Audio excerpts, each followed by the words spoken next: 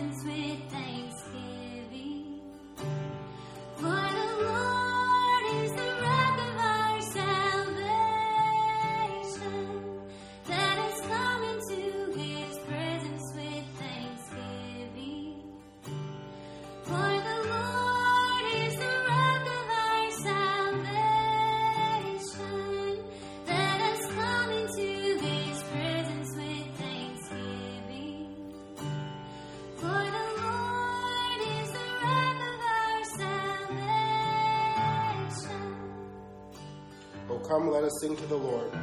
Let us make a joyful noise to the rock of our salvation. Let us come into His presence with thanksgiving. Let us make a joyful noise to Him with songs of praise. For the Lord is a great God and a great King above all gods. Let us come into His presence with thanksgiving.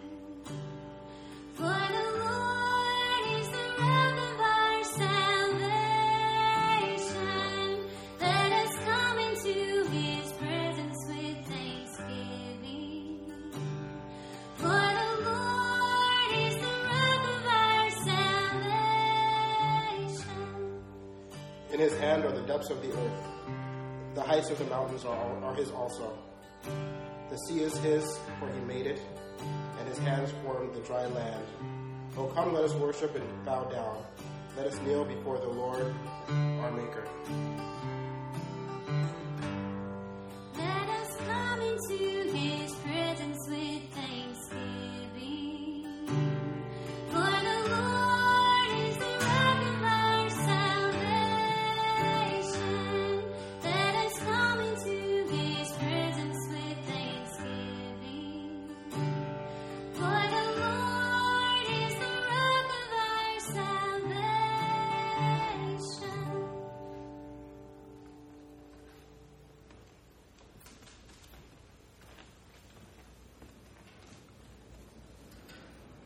We're going to pray together. I'll lead us in our prayer of invocation, but after that time of my leading, I'll take a time of quiet to offer your own personal prayers to bring your needs or concerns to God.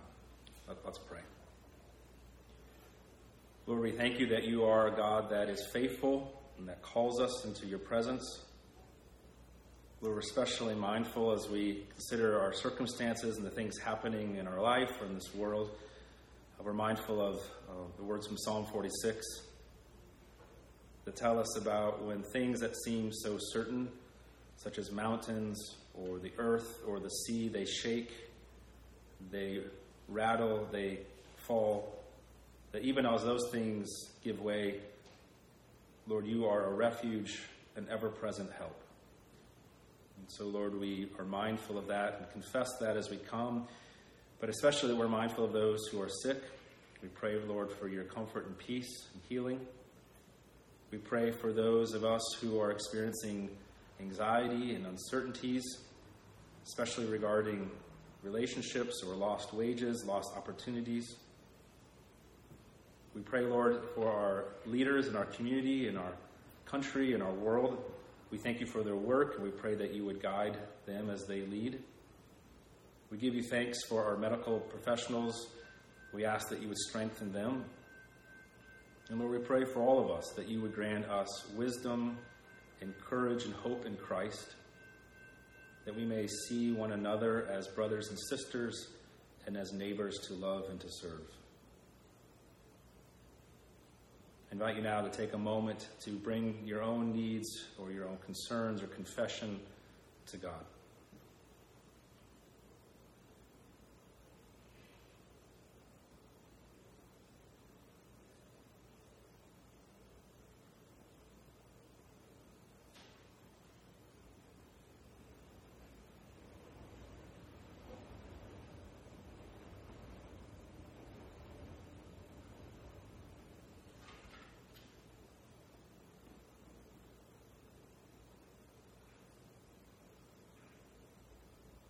It's in Jesus' name that we pray. Amen.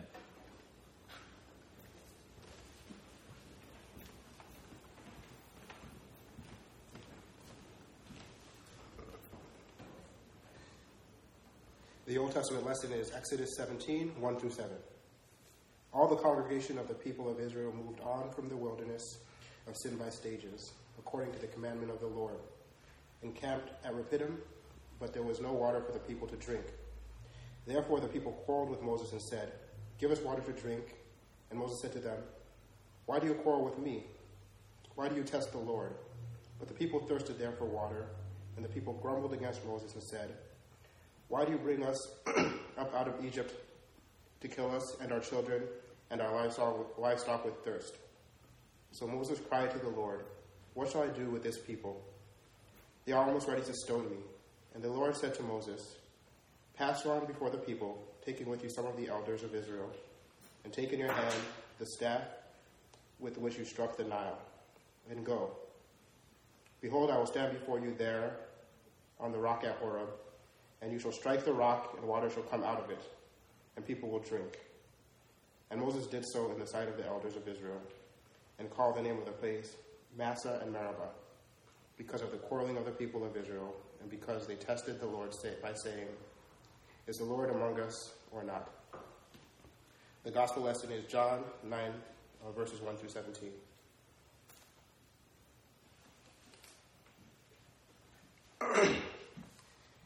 As he passed by, he saw a man blind from birth.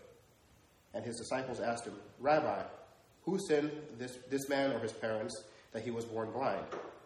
Jesus answered, It was not this man sinned or his parents, but the works of God might be displayed in him. We must work the works of him who sent me while it is day. Night is coming when no one can work. As long as I am in the world, I am the light of the world. Having said these things, he spat on the ground and made mud with the saliva. Then he anointed the man's eyes with the mud and said to him, "Go wash in the pool of Siloam," which means sent. So he went and washed and came back seeing. The neighbors and those who had seen him before as a beggar were saying, "Is this not the man who used to sit and beg?" Some said, "It is he." Others said, "No, but he is like him." He kept saying, "I am the man." So they said to him, "Then how were your eyes opened?" He answered, "The man called Jesus made mud and anointed my eyes and said to me, 'Go to Siloam and wash.' So I went and washed and received my sight." They said to him, "Where is he?" He said, "I do not know." They brought to the Pharisees the man who had formerly been blind. Now it was a Sabbath day when Jesus made the mud and opened his eyes. So the Pharisees again asked him how he received his sight. And he said to them, "He put mud on my eyes and washed, and I see." Some of the Pharisees said, "This man is not from God, for he does not keep the Sabbath." But others said, "How can a man who is a sinner do such signs?" And there was division among them. So they said again to the blind man, "What do you say about him, since he has opened your eyes?" He said, "He is a prophet." This is the word of the Lord. Thanks be to God.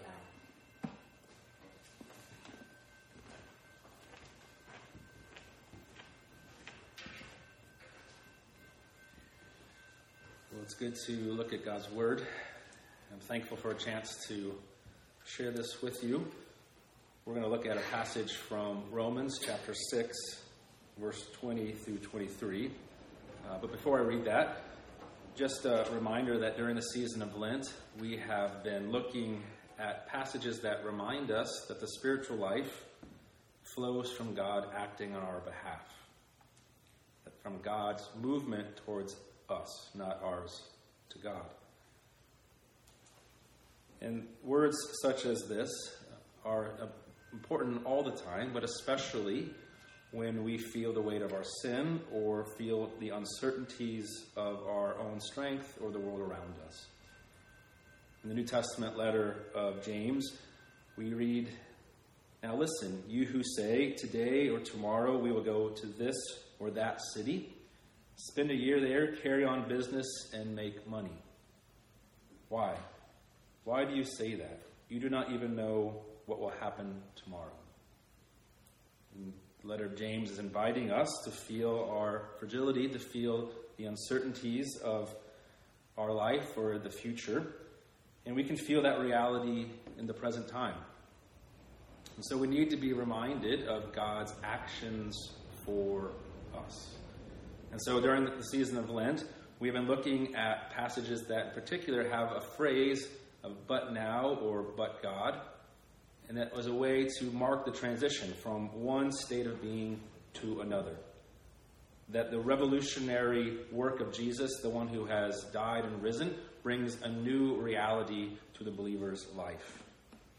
And we'll look at that passage, a transitional passage again today from Romans 6, which we'll hear, "You were slaves to sin, but now you have been set free from sin.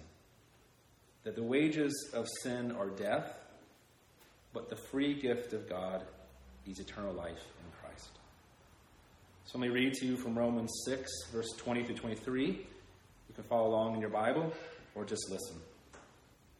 "For when you were slaves of sin, you were free in regard to righteousness. But what fruit were you getting at that time from the things of which you are now ashamed? For the end of those things is death. But now that you have been set free from sin and have become slaves of God, the fruit you get leads to sanctification, and its end, eternal life.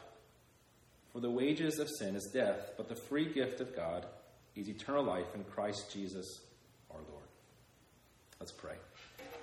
Lord, thank you for your word, and we pray, Lord, that you would help us by your Spirit to receive it, to be responsive to it, that it may open our eyes to see ourselves and you better, to see our neighbors in this world better, and that we would respond in faith. We ask this in Jesus' name. Amen.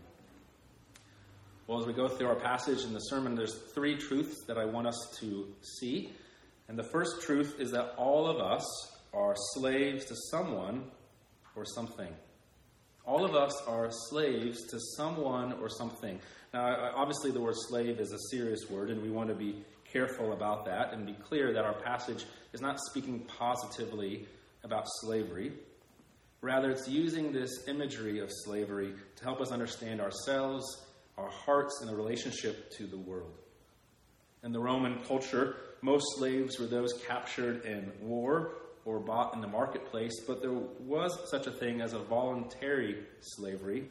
People in poverty or in debt or in difficult situation could give themselves or offer themselves as slaves to someone in order to be fed or to be housed or to have a different situation.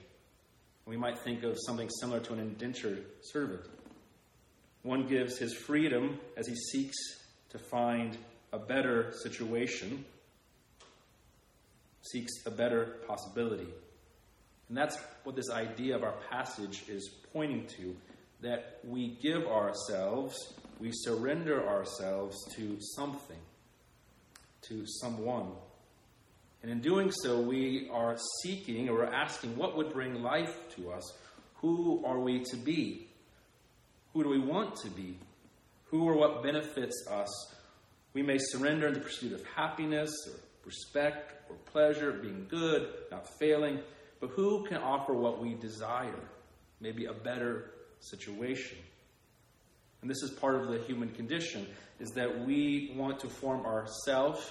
And as far as forming ourselves, we surrender, or we give ourselves to someone or something, an example that we can imitate, or will offer us something that we desire. Our passage is inviting us to reflect on what that looks like in our life. Who or what do we give ourselves to? As we keep thinking about this, Scripture invites us to this idea of boasting. To boast.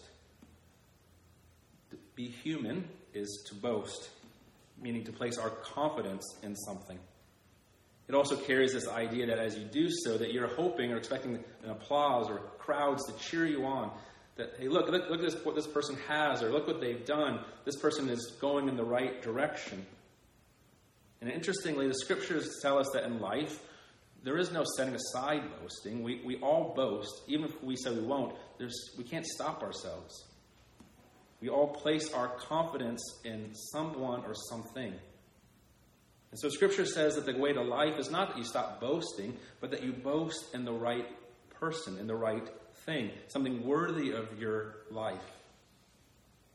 And so our passage is inviting us to think about these concepts that we are all slaves to someone or something. But some slavery, some boasting, some giving of ourselves brings death, and some brings life. See, there's different boasting, which brings different consequences. Different giving of ourselves that brings different benefits. And Paul is referencing this reality when he writes, when you were slaves to sin, you were free in regards to righteousness.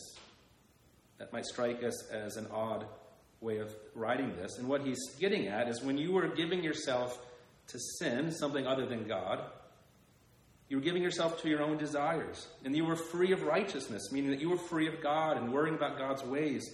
That you did what you thought was best, what you wanted, what was before you. He's asking, what does that freedom bring? What did that freedom bring about for you? A little while back, I saw a story coming out of Dallas that someone in Dallas neighborhood had purchased a home and they planned to demolish the home in order to build a new one. We see this happen all the time in our Chicago neighborhoods. And so the day came about that the demolition crew came to take down the old house to prepare the way for the new one. They arrived, and it didn't take them long to knock down the house and make it just a pile of rubble. But suddenly, there was confusion, and there was a question amongst the crew. And after rechecking the paperwork, the demolition crew came to a jarring conclusion. They had knocked down the wrong house. They had knocked down the wrong home. Now, can you imagine the crew chief's, reaction to this? Or can you imagine coming home and finding that your house, which was there when you left, is no longer there, just a pile of rubble? We could ask, how could this happen, right? They thought that they were taking the right steps, the right action. They thought that they were doing what they were supposed to be doing, going about it the right way. But they were left to explain a pile of rubble. And I offer that because it's a picture of what Paul is describing in our slavery to something other than God. Our slavery to sin. He says, look, we thought we were free. I'm free. I can do what I want. I can do what I think is best. I can make things put together how I best want. This is the way I should go, right? I should seek my pleasure. I should gather money. I should build status. Isn't this the way that I will be happy or bring about a full life? But he asks, what has come of that? What has come of seeking that path or boasting in those things? A pile of debris. And here he describes that debris as shame. Literally, the word meaning to blush when you remember what you did. or to blush when others might see it. It's brought about a pile of debris. It's brought about death, even. You see, sin offers freedom, but it ultimately offers it falsely. This path is degrading. It enslaves us to a master that is not good and does not liberate or restore us in any way. We can think about the ruthlessness of some masters in this imagery. The ruthlessness of boasting or giving ourselves to things that do not care for us. That sin, how it twists even how we think about our resources and our schedules, how it twists how we approach our relationships, twists our vision of ourselves and others. C.S. Lewis, when he was talking about pride, writes this: pride gets no pleasure out of having something, only out of having more of it than the next person. We say that people are proud of being rich or clever or good-looking, but they are not. They are proud of being richer, more clever, or better-looking than others. If everyone else became equally rich or clever or good-looking, they would no longer be proud.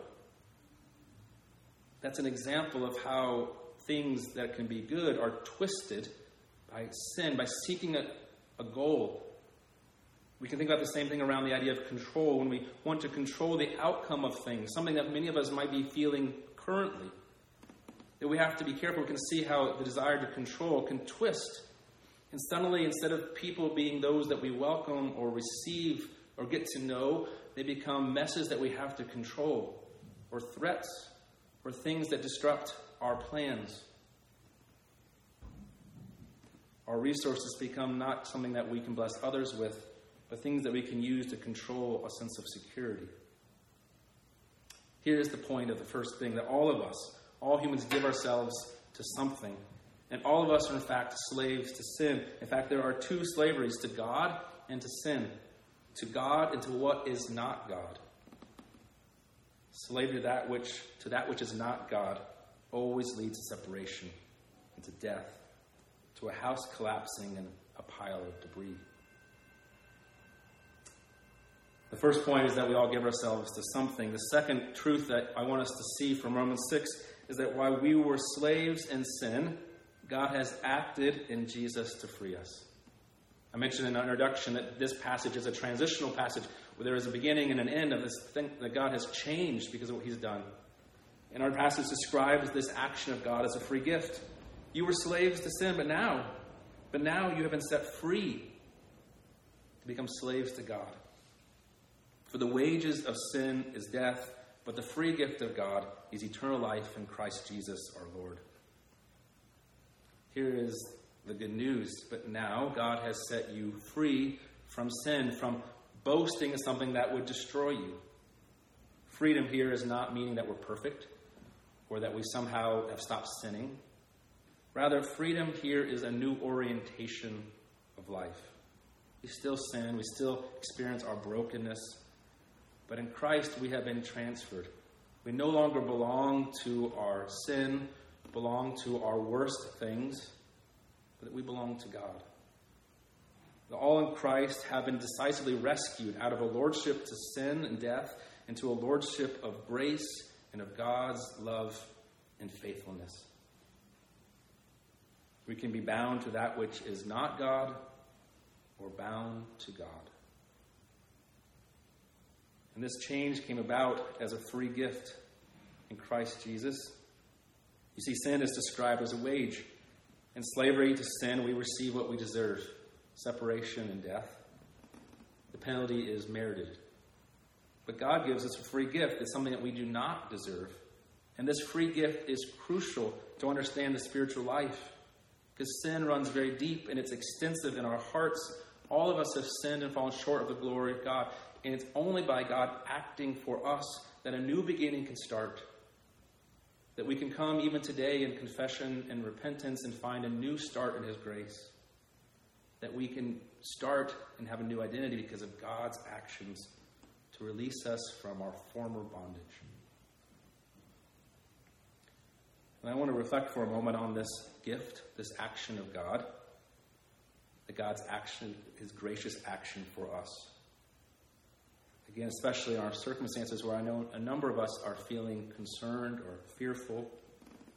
And as I mentioned in our prayer of invocation, the Psalm 46 invites us to think about these things that seem so certain, the earth, the mountain, the sea, and gives an imagery of what it would be like for the earth to give way, the mountains to fall, the waters to quake and to roar. And in the midst of that imagery, Psalm 46 tells us, as we feel the fear and uncertainty, it invites us to affirm that our God is a refuge, an ever-present help, and therefore we do not have to be afraid. This is what the free gift is offering to us even today. But now, God has acted in our old way, our old freedom, in slavery to sin. It meant that we were left by ourselves to find our own way, left by ourselves to make life work. But now God has offered us a gift in his love. But now, that which seems secure, that when it's shaking, we can still say that God is our refuge and strength, our ever-present help. But now, as we hear this, we can know that God's actions have created us in union with him. That this union is a promise of God, and therefore it cannot be shaken by anything. That we have an opportunity to lean into this union, this refuge that God offers us. But now the union endures even in the face of our own sin or even in the face of our uncertainties. And not only does this free gift speak to our union with God, the free gift speaks to our union with one another. But now we are not alone. But now that by the Spirit we are bound together as the people of God, joining one another as followers of Jesus, bound together by God and what he has done for us. And so it's a chance for us, even as we are not gathering publicly for worship, to think again, what is the church? The church is not just gathering in a location. Well, that's important, and we long to get back to doing that. The church is the body of Christ. Those from all different experiences, different backgrounds, who have been brought together in Christ to become part of the same body. Brothers and sisters, sons and daughters of God. Not because of what we have done or will do, or because of who our parents are, or because of certain backgrounds, but because of God's action for us. And it's out of that reality of what the church is that we can ask now in this moment, how can we creatively love and serve one another? How can we encourage and pray for one another? How can we be Christ to each other through a phone call or through a text, through a walk in the park, being wise about what is appropriate, but seeking to offer and acknowledge each other as brothers and sisters, or to see those around us as neighbors to love? Well, we all give ourselves to something, and God has acted to free us. And the third and final thing I want us to look at this morning is that through God's free gift, we can now give ourselves to God. Through this gift, we can now give ourselves to God. The scriptures, both in Paul's letters and in Jesus himself, describes the Christian life as taking on the yoke with Jesus. We don't see yokes too often in urban settings or in Chicago. A yoke is this piece of wood, right, that connects two animals that they can work together.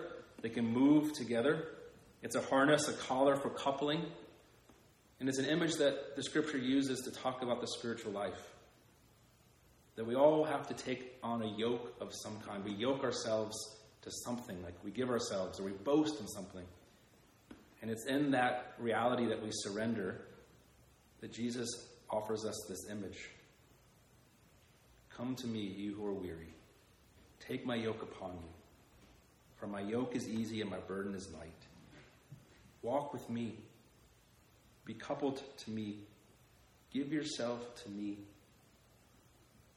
And we're reminded that slavery is not an altogether accurate imagery of the Christian life. Of course, Paul is using this image to stress our obedience, our giving ourselves, our belonging to this person. But it fails to communicate the gentleness of Jesus' yoke and of his care.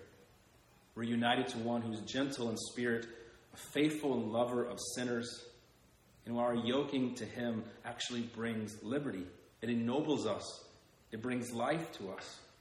And how different that is from all the other terrible yokes that would mistreat us or use us or lead us to mistreat others. See, when we are yoked to Christ, he promises that will lead us into sanctification, a renewal, that we look more and more like Christ. And ultimately not just in that in our life, but eternal life with God. As we hear these words, as we gather as those seeking to be united to Christ and to walk in that, I want us to close by reminding you that the Spirit's job is to stir our hearts and to ask us questions as we seek not to live by the sensibilities of the world, but to walk in the new ways of Jesus. The Spirit can ask us questions of, do you not know? Do you remember? Do you remember that you have been baptized in Christ? Do you remember that you've been united to Christ in his death and resurrection? Do you remember that you are now enslaved to God and have committed yourself to his ways? And that brings the life that you long for. Do you remember, do you know that in the face of our sin, God has acted for you in his great love? The Spirit moves in our hearts to ask these things, and by the Spirit we can respond, yes, I remember. In the face of my fears, in the face of these uncertainties, in the face of even my sin, we can confess that in Christ I am a new person, united to my fellow believers as brothers and sisters. Let us boast in Christ. Jeremiah 9 says, let the wise man boast not in his wisdom, let not the mighty man boast in his might, let not the rich man boast in his riches, but let him who boasts boast in this, that he knows me, that I am the Lord who practices steadfast love, justice, and righteousness. Amen. Let us not boast in our strength, but in the strength of Christ for us. Amen. Let's pray. Lord, thank you for who you are, and thank you for your word that speaks to us. We pray that you'd help us to hear it and walk not according to the world around us, but in Christ. In Jesus' name we pray. Amen. As a way of response, let's sing the doxology together. Praise God from whom all blessings flow. Praise him, all creatures here below. Praise him above the heavenly host. Praise Father, Son, and Holy Ghost. Amen.